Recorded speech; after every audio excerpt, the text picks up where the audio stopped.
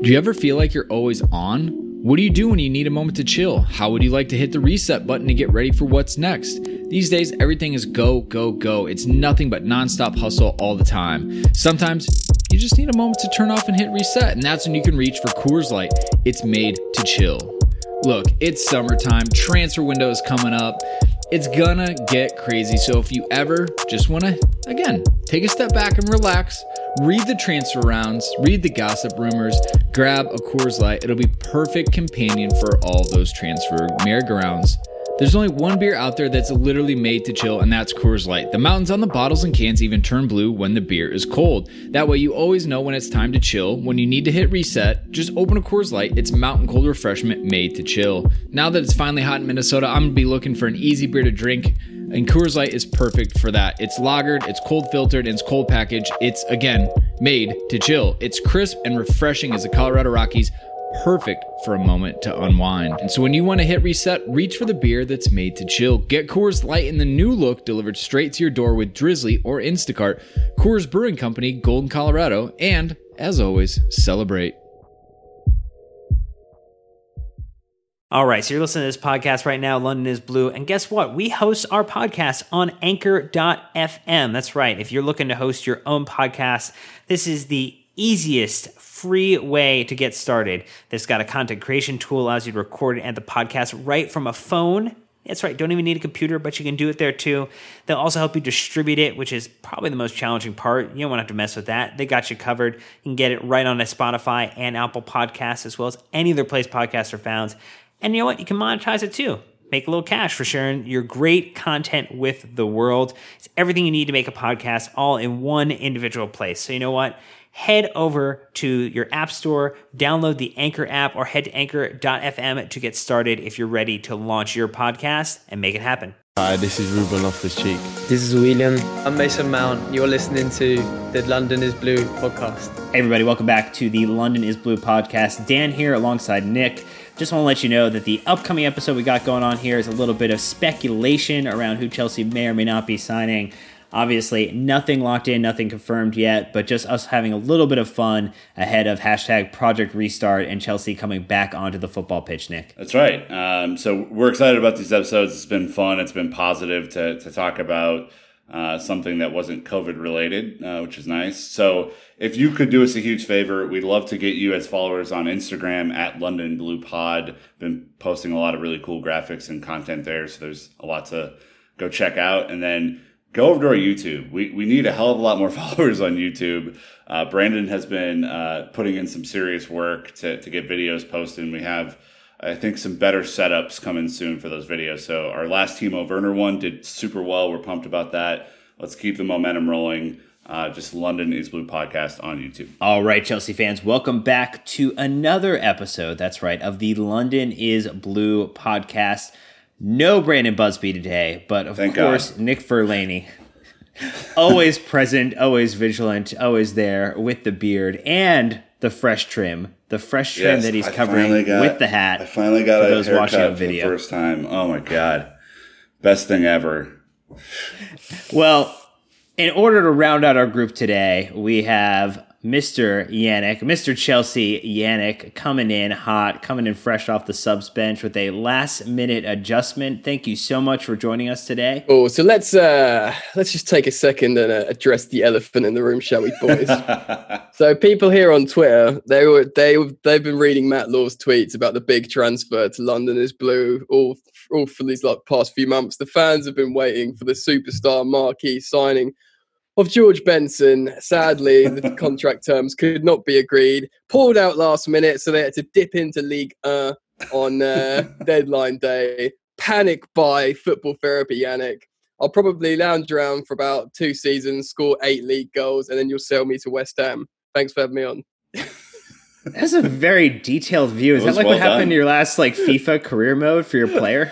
That was the saddest. No, I was just thinking Michy Batshuayi the whole way. Oh, I mean, you outdid Danny Drinkwater at that point, so yeah. What's that? Swings, we got to take the rough with the smooth, Nick.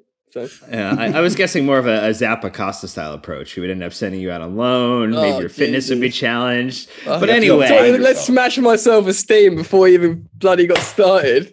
Well, we had to bring you in because after the supposed very close to be finished signing of Timo Werner to Chelsea, which everyone is over the moon about. Anytime you can gazump Liverpool, it feels really good. It's all about what's next, though, Nick. What's next? Who's the next player? Who are we going to go after?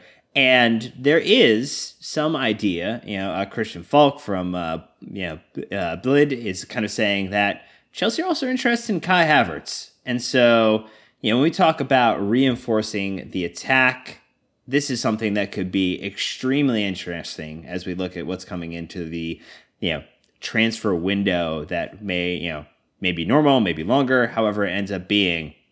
When you think about next season, exciting name, exciting talent, and maybe we should talk about what he could potentially bring to Chelsea, where he might play, and if we think it's the right type of signing to go after. So, this is so you have Timo Werner, who obviously could play as a 2. He could play on the left with a supporting striker. He can play on his own up top if he needed to do so. So he's definitely an incredible signing. And then, and we're looking at this from like, what other positions of need do Chelsea have, right? You have, with the addition of Werner, Abraham, Pulisic, Callum Hudson-Odoi, hopefully, and you have a bunch of others supporting, Ziyech, Ruben Loftus-Cheek, and like players who are coming back from injury who can help the team maybe finish a little bit better than they have up to this point in the season. So as a position of need, is Kai Havertz someone that you think would even fit within our current setup? And if so, where? Well, okay, great question, Nick. The thing is with Kai Havertz, right? No worries. He suits like... So everyone's like inclination, right? Or your sort of reflex answer would be like, no, we don't need this guy. We need a left back. And even maybe perhaps before someone like Kai Havertz, you'd need a centre back, maybe, if you're really truly looking to upgrade. But the thing is, right, Kai Havertz is different to, say, the likes of Jadon Sancho, who's also been that sort of similar tier player that was linked to Chelsea that, do we need him? Don't we need him? The thing is with Kai Havertz is, he can play as a false 9. He can play more of like an actual 9 as well, surprisingly. He can play an inside forward on the flanks. He can play as a second striker very comfortably, and he can play in attacking midfield. So he sort of suits this recurring theme under Lampard of preferencing this versatility. Whereas Jadon Sancho, he's a winger. Do you know what I mean? Like, that's what he is. So that's good because he wants to have this sort of tactical versatility. So although he wouldn't necessarily fit this problem position, he can play any position. He's like a sort of Galactico utility player who can score goals. And Chelsea need goals. So even with all those players that you listed off so well, he'd probably find a place in the team. I think really it's just if we can get him sort of thing are the options. And Lampard needs to be brutal. And even if his golden boys, if the people who aren't performing are his original golden boys, then they're no longer his golden boys. So it's a sort of unnecessary signing that would be welcome. It almost feels like, Dan, that with the names, and I left out Mason Mount, which is my fault of that original list. Son of Lampard. It feels like if Kai Havertz or another big name attacker comes in, Dan, that this is going to transform from a kind of a set formation up top to Lampard's attacking amorphous blob. There's so much positional flexibility between a lot of these players that I feel like it would be tough to identify where they all would come at you if you're in opposing defense. Well, it's the famous 3-0-7 formation that Lampard is going to just roll out with. It's going to be all out attack. Yeah. Just completely avoid the midfield. Lampard. Yeah. I think what I would say, and kind of to that larger thesis, right? If we look at the fact that we signed Timo Werner, the fact that we're looking at someone like Kai Havertz, I think, the rumored name for a long time had been Jadon Sancho, right? And let's just that means we should take Jadon Sancho off the table. Jadon Sancho to Chelsea doesn't happen in a world where he's being valued individually at 120, 130 by Dortmund. And they might have to accept less than that given the current situation.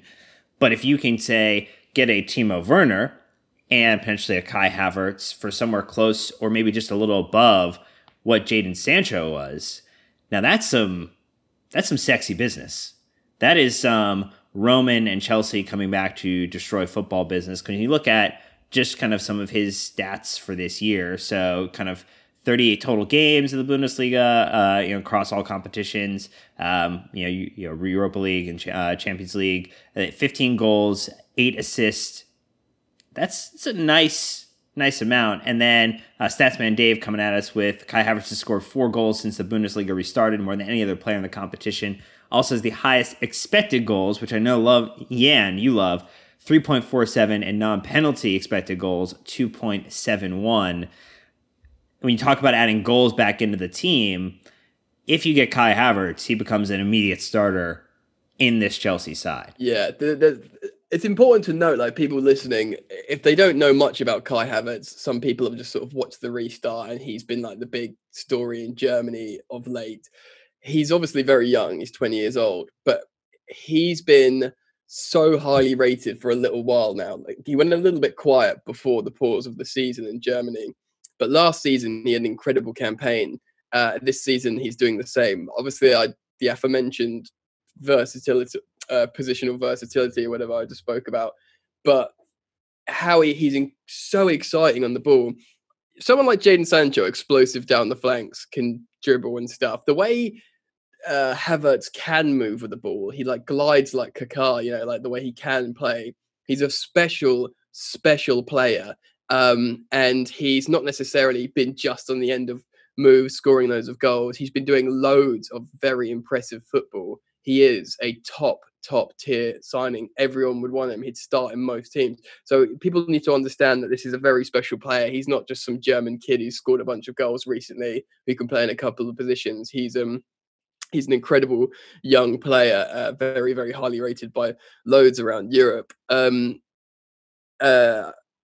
And I've kind of forgotten your question there, Dan, because I really just wanted to assert that point. Well, I tease you up with the idea of expected goals. And I think what's interesting when you talk about that positional flexibility, though, is so his team ran out of healthy strikers. And so his manager says, hey, I'm just going to actually put you up top. Yeah. And he's been scoring. He has actually scored every single game. I think it's 7 or 8 goals in a row now when he has played in the actual 9 position for Leverkusen. Well, that's exactly like the story of loads of other elite gunmen. Timo Werner, he's a converted winger. They he's granted he still plays wide, but when he scores so many goals playing up front, so they're like, let's move you closer to the goal. And I think I don't want to plagiarize this. I think it was Raphael Honigstein who said this. He was talking about this, and he said it's the exact same thing that happened to Pierre-Emerick Aubameyang.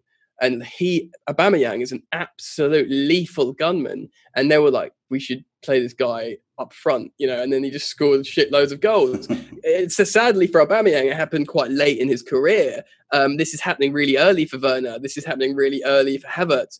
And so they've got these elite forwards that you feel comfortable playing them deep because they've been raised and sort of had their skills cultivated in a different part of the pitch. That's why they can move so well between the lines. And dude, whoever gets Kai Havertz, if it's Chelsea, if it's not, absolute bad boy signing. That's what you guys say in America, right? Or is that English? That's probably more. He's a bad boy. Yeah. No, bad man. It's the mama there goes that man Mark Jackson line. Yeah. Okay. Whatever. I'll take Nick's word for it. He's one of those. I love He's a bad man. I was actually reading a positional analysis of Havertz yesterday and kind of looking at, what outside of the kind of attacking cut and thrust action, like where he might fit into this team. There's also, so one of the analyses I read said that he could fit into a 4-3-3 as one of the midfielders that advances up. So while he's not a defensive stud by any means. That's not his purpose in life, nor should it be, given his insane attacking talent. You could see a scenario where Lampard keeps a 4-3-3. He becomes one of those advanced midfielders and links play up to Werner, Pulisic, Ziyech, whatever. Or you could see him playing as like the more traditional number 10 as well, Jan, which is crazy because you look at then depth across like a 4-2-3-1. You have wings pretty much covered forever now. You have a ton of wing options. You have 2 or 3 number 10 options. Absolutely. Whereas this year you've really only had one, and that was Mason Mount.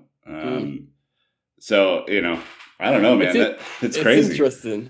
It is crazy. The thing is, I think he'd be an amazing 8, like you say, like in one of those midfield 3 either side, or perhaps the pivot. So he'd be like a shuttling 8. He'd be like, before the pause of football, Mason Mount was playing that left centre mid, which obviously is the same role. We saw Ruben Loftus-Cheek absolutely exploding under Sarri before he got injured.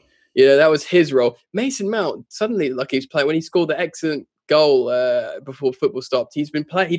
Granted, he was being supercharged by Billy Gilmore, who made make Barkley look like Kaká next to him, but like he was making everyone look better.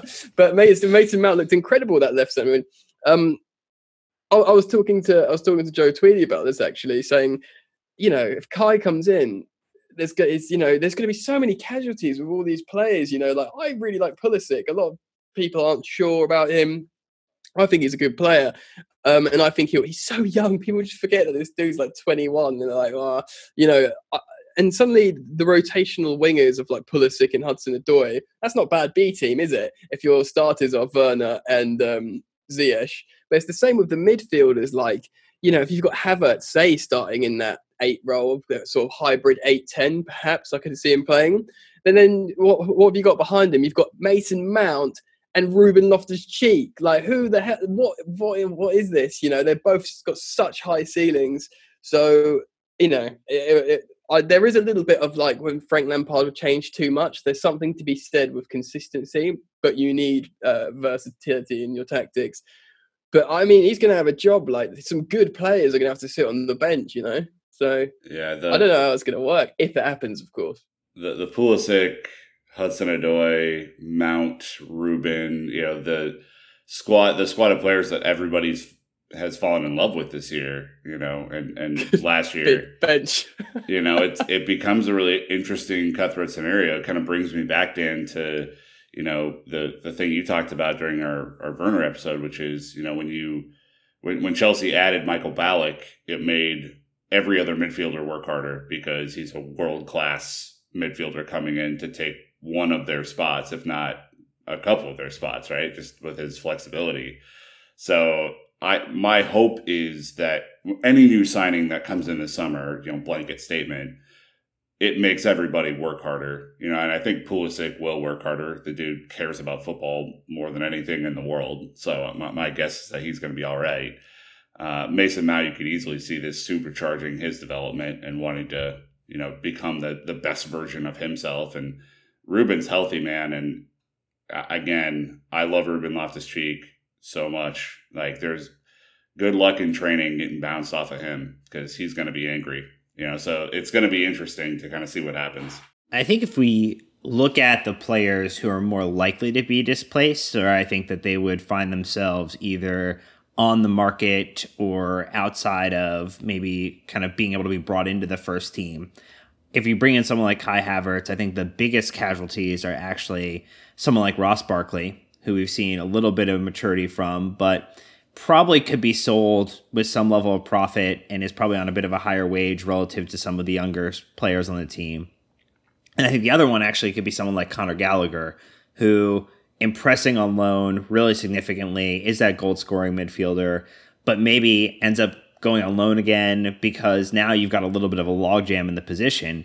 And as much as I'm super excited that Ruben is back and fully healthy, I also know that he has kind of been a Mr. Glass over the course of his career. And so until he can sustain, the rest of this season, I want to see him go through the end of this modified season with no injury and basically through the start of whatever the next season is kind of with full fitness before I'm going to count on him as like a slotted into the starting 11. Like to me, Mount sits in there ahead now just because he's gotten rolled, he's gotten destroyed, he's gotten chopped down, and somehow can find his way to fitness in every match. And I think, Nick, as you like to say, the best ability is availability. The Ditka line, because it makes sense. Like, you have to figure out who you can rely on, and Havertz is actually super reliable in the same way. I mean, he's, I think, just missed this last game to kind of a muscular issue, or the Real Madrid cold, whether maybe that was what it was.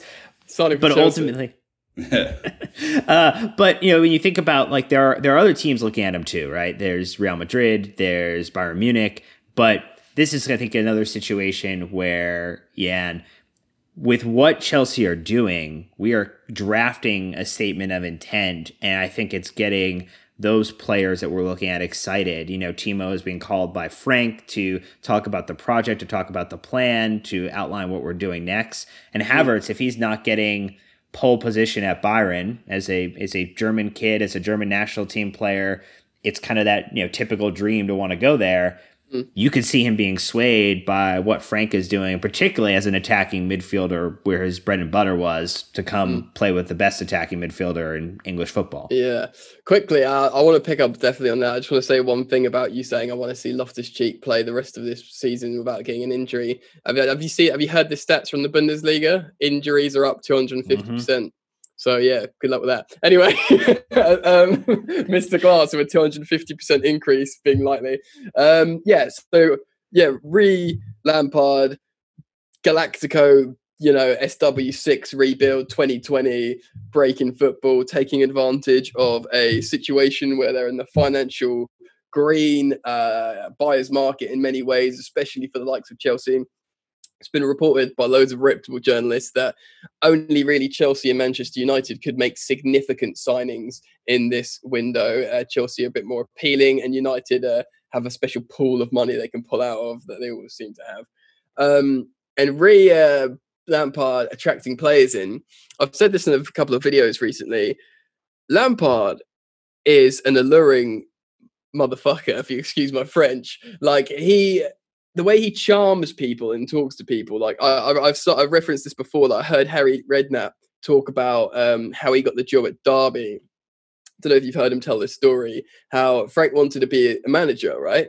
And he was like touting him around. I think he got offered like the Ipswich job, and he didn't. It was umming and ahhing. And Harry knows Mel Morris. He lived down the road from him, the owner of Derby, and he says, "Look, talk to Frank Lampard," because he's like, "Are you looking for a manager?" I won't do the Harry Redknapp impression. Sorry, guys. But he's like, no, because I tried to do it in a video and I let myself down, so I ain't doing it here. So he said, I nearly caught myself doing it there. He said, "All right, Mel, you're looking for a manager, aren't you, for Derby?" He's like, I am, Harry. He's like, "You should talk to Frank Lampard." He's like, "What, for a manager?" No, absolutely no way. He's never managed. I can't let him manage Derby. Maybe he could apply for an assistant coach or something like that. But like, no way, you're off the head, Harry, sort of thing. He said, "Look, sit down with him, have a meeting." And he's like, all right. And he went to Frank, "Look, do you want to talk to Mel Morris about Derby? Maybe like talk about the job." And Frank was like, "Yeah, absolutely. Let's have a crack." The next day, Harry Redknapp gets a phone call from Mel Morris saying, "He's absolutely blown me away. I've given him the job." Like, straight away. And then I remember I watched his first press conference as Derby manager. He super impressed me. I love Frank Lampard. And Mel was like literally sitting next to him going, "He's good, isn't he? Like, look at this guy," sort of thing. and you can imagine he did the exact same thing with Chelsea. Marina Granovskaya, she's probably tough, to crack, even though she's got a relationship with Frank. He came in, he probably talked him into such a frenzy they can't refuse, did the same with Roman. And this probably applies to players because, like Nick just said, these young 20-year-old, that sort of generation of midfielders, they will know all about Frank Lampard. Do you know what I mean? And if they'll see what he's doing and they'll hear him talk, and when they've talked to him, they'll be like, he's wooed me. Do you know what I mean? So pretty much to answer your question, Dan, I think he has the power to do that with loads of players. I think provided their heart isn't already set on something or a deal's done, you can back our manager to absolutely give Chelsea a fair crack of the whip at getting the player. Better than Ole Gunnar Solskjaer, who spoke to Erling Haaland, his countryman, couldn't convince him. He spoke to Timo Werner prior, or probably offered him ridiculous amounts of money to come to United. couldn't convince him. Frank Lampard comes in, does the business. What do you think, Nick? I mean, there are a couple of layers to this, right? The first layer is that both Frank Lampard and Petr Cech are insanely intelligent, eloquent people. I would imagine, although I've never spoken to either one of them personally, that when they speak, it's, you better listen. They carry a certain amount of gravitas. And then, on top of that, I also don't get the sense from either one of them that they're full of shit. Whereas if Solskjaer is the one talking to you about the plan at United when every other week he's going to get fired, I feel like it's a hard sell, honestly, man. Like, it's just a harder sell. Yeah. Plus, he looks like Smeagol. Well, I didn't know we were going to get into the beauty pageant version of this. But I mean, it is interesting, right? And so from what I've read, Chelsea are certainly in for Havertz, right? But, Bayern Munich are massively lurking in the shadows because they always do this kind of deal. And he's like I think the most, probably accurate comparison that I've seen for Havertz is a young Thomas Muller, right? Which, if you look at where he plays on the field, you look at his style and all that kind of stuff, he's taller than you think he is. He's about 6'2". His slight frame, his Yannick style frame is look at those guns, baby. He is bigger than you think. So it's an interesting one, man. Like, if Chelsea are able to convince two German international style players in one window to come, it's a warning shot for everybody else in world football. Especially because the economy at this point for leagues like Spain and Germany and France and a bunch of leagues where there is talent, but it's consolidated in one or two teams, it's going to be really, really interesting to see kind of how the Premier League can reassert itself in this moment, Chelsea specifically, Dan. All right, so let's wrap it and kind of get a little bit of a quick gut judgment here. So we'll kind of go around the horn. First question, do we sign Havertz? And if we do, what ends up being maybe the rumored, because we're never going to know the actual 100% fee that they're going to agree to because neither of these clubs are on any type of public exchange. So they have nobody to report any of their financials to. So I'll go to Nick first because Jan's the guest and I want to be polite. Nick, do we sign Havertz? And if so, what do you think the rumored fee would end up being? I know that Bayern were interested in Werner, and they have to be on him as well. I would assume that they're also very much into Havertz. So I'm just like gut judgment says no. That Bayern get him, which would obviously make sense for them and make them insanely lethal, even more than they already are. Frightening. But I'm looking at the fee, and I think Chelsea would have, if Chelsea can get the fee somewhere in the £70 million range, there's something there. If not, I don't see Chelsea in this window 90, 100, 120 million pounds for a player. Okay. Yeah. I kind of echo Nick's sentiments there.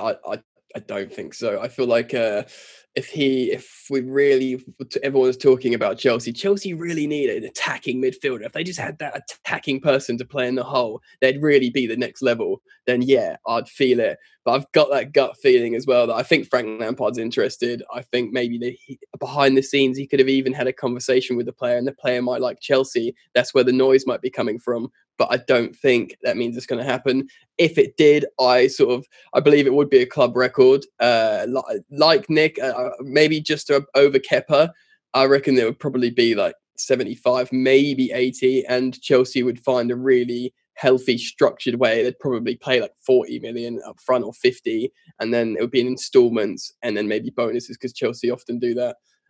Smart way of abiding to financial fair play. But that's if it happens, and my gut feeling is sadly no. Oh, sorry, guys. All right, somber. I'll be a little contrarian here because I think we're not going to have the best defense in the league next season. Sorry, it's just not like the Lampard style is not amazing defense. We'll still concede goals next season with Kepa in goal, so it means we're going to need to score a lot. So what's the best thing to do in that scenario? just add more goals. Like, let's just like top goals upon goals upon goals upon goals, score 70, 80 goals in the season, concede 75, but still win the league. Bring in Kai Havertz, get it done. This is in the Fast and the Furious movies. Dan is always the guy to put like 5 NOS tanks just to really ratchet up that speed, and his car usually explodes. Like that's the one. Yeah. I got it. Nick, it's also all about family. It's all about family. And bringing into the family will be one Kai Havertz. I think somewhere in the 85 range. Here's the other thing. He is out, he will be on the last year of his contract heading into the start of the next season. So when you think about this will be the last opportunity, similar to Jadon Sancho if he doesn't sign an extension, where they have a maximum opportunity to demand as high a value as possible. So if they want to lose their negotiating position and what could be an even worse financial situation a year from now, Leverkusen are not a super rich club, and this is the kind of the one player that they could set themselves up for the future for a pretty sustained period. So I think there's a confluence of really good events that end up favoring Chelsea's way, and I think there's a higher likelihood than not that he'll end up in Chelsea blue. And but we want to hear what you think. We want to wrap this one up. We'll be back later in the week with a little bit more conversation about who should be coming to Chelsea, talking about left backs. But thank you, Jan, for coming in for this first one. We'll have you back in the second. Nick, as always, amazing. And since Brandon isn't here, I guess I'll say it. Until next time, Chelsea fans, keep the blue flag flying high.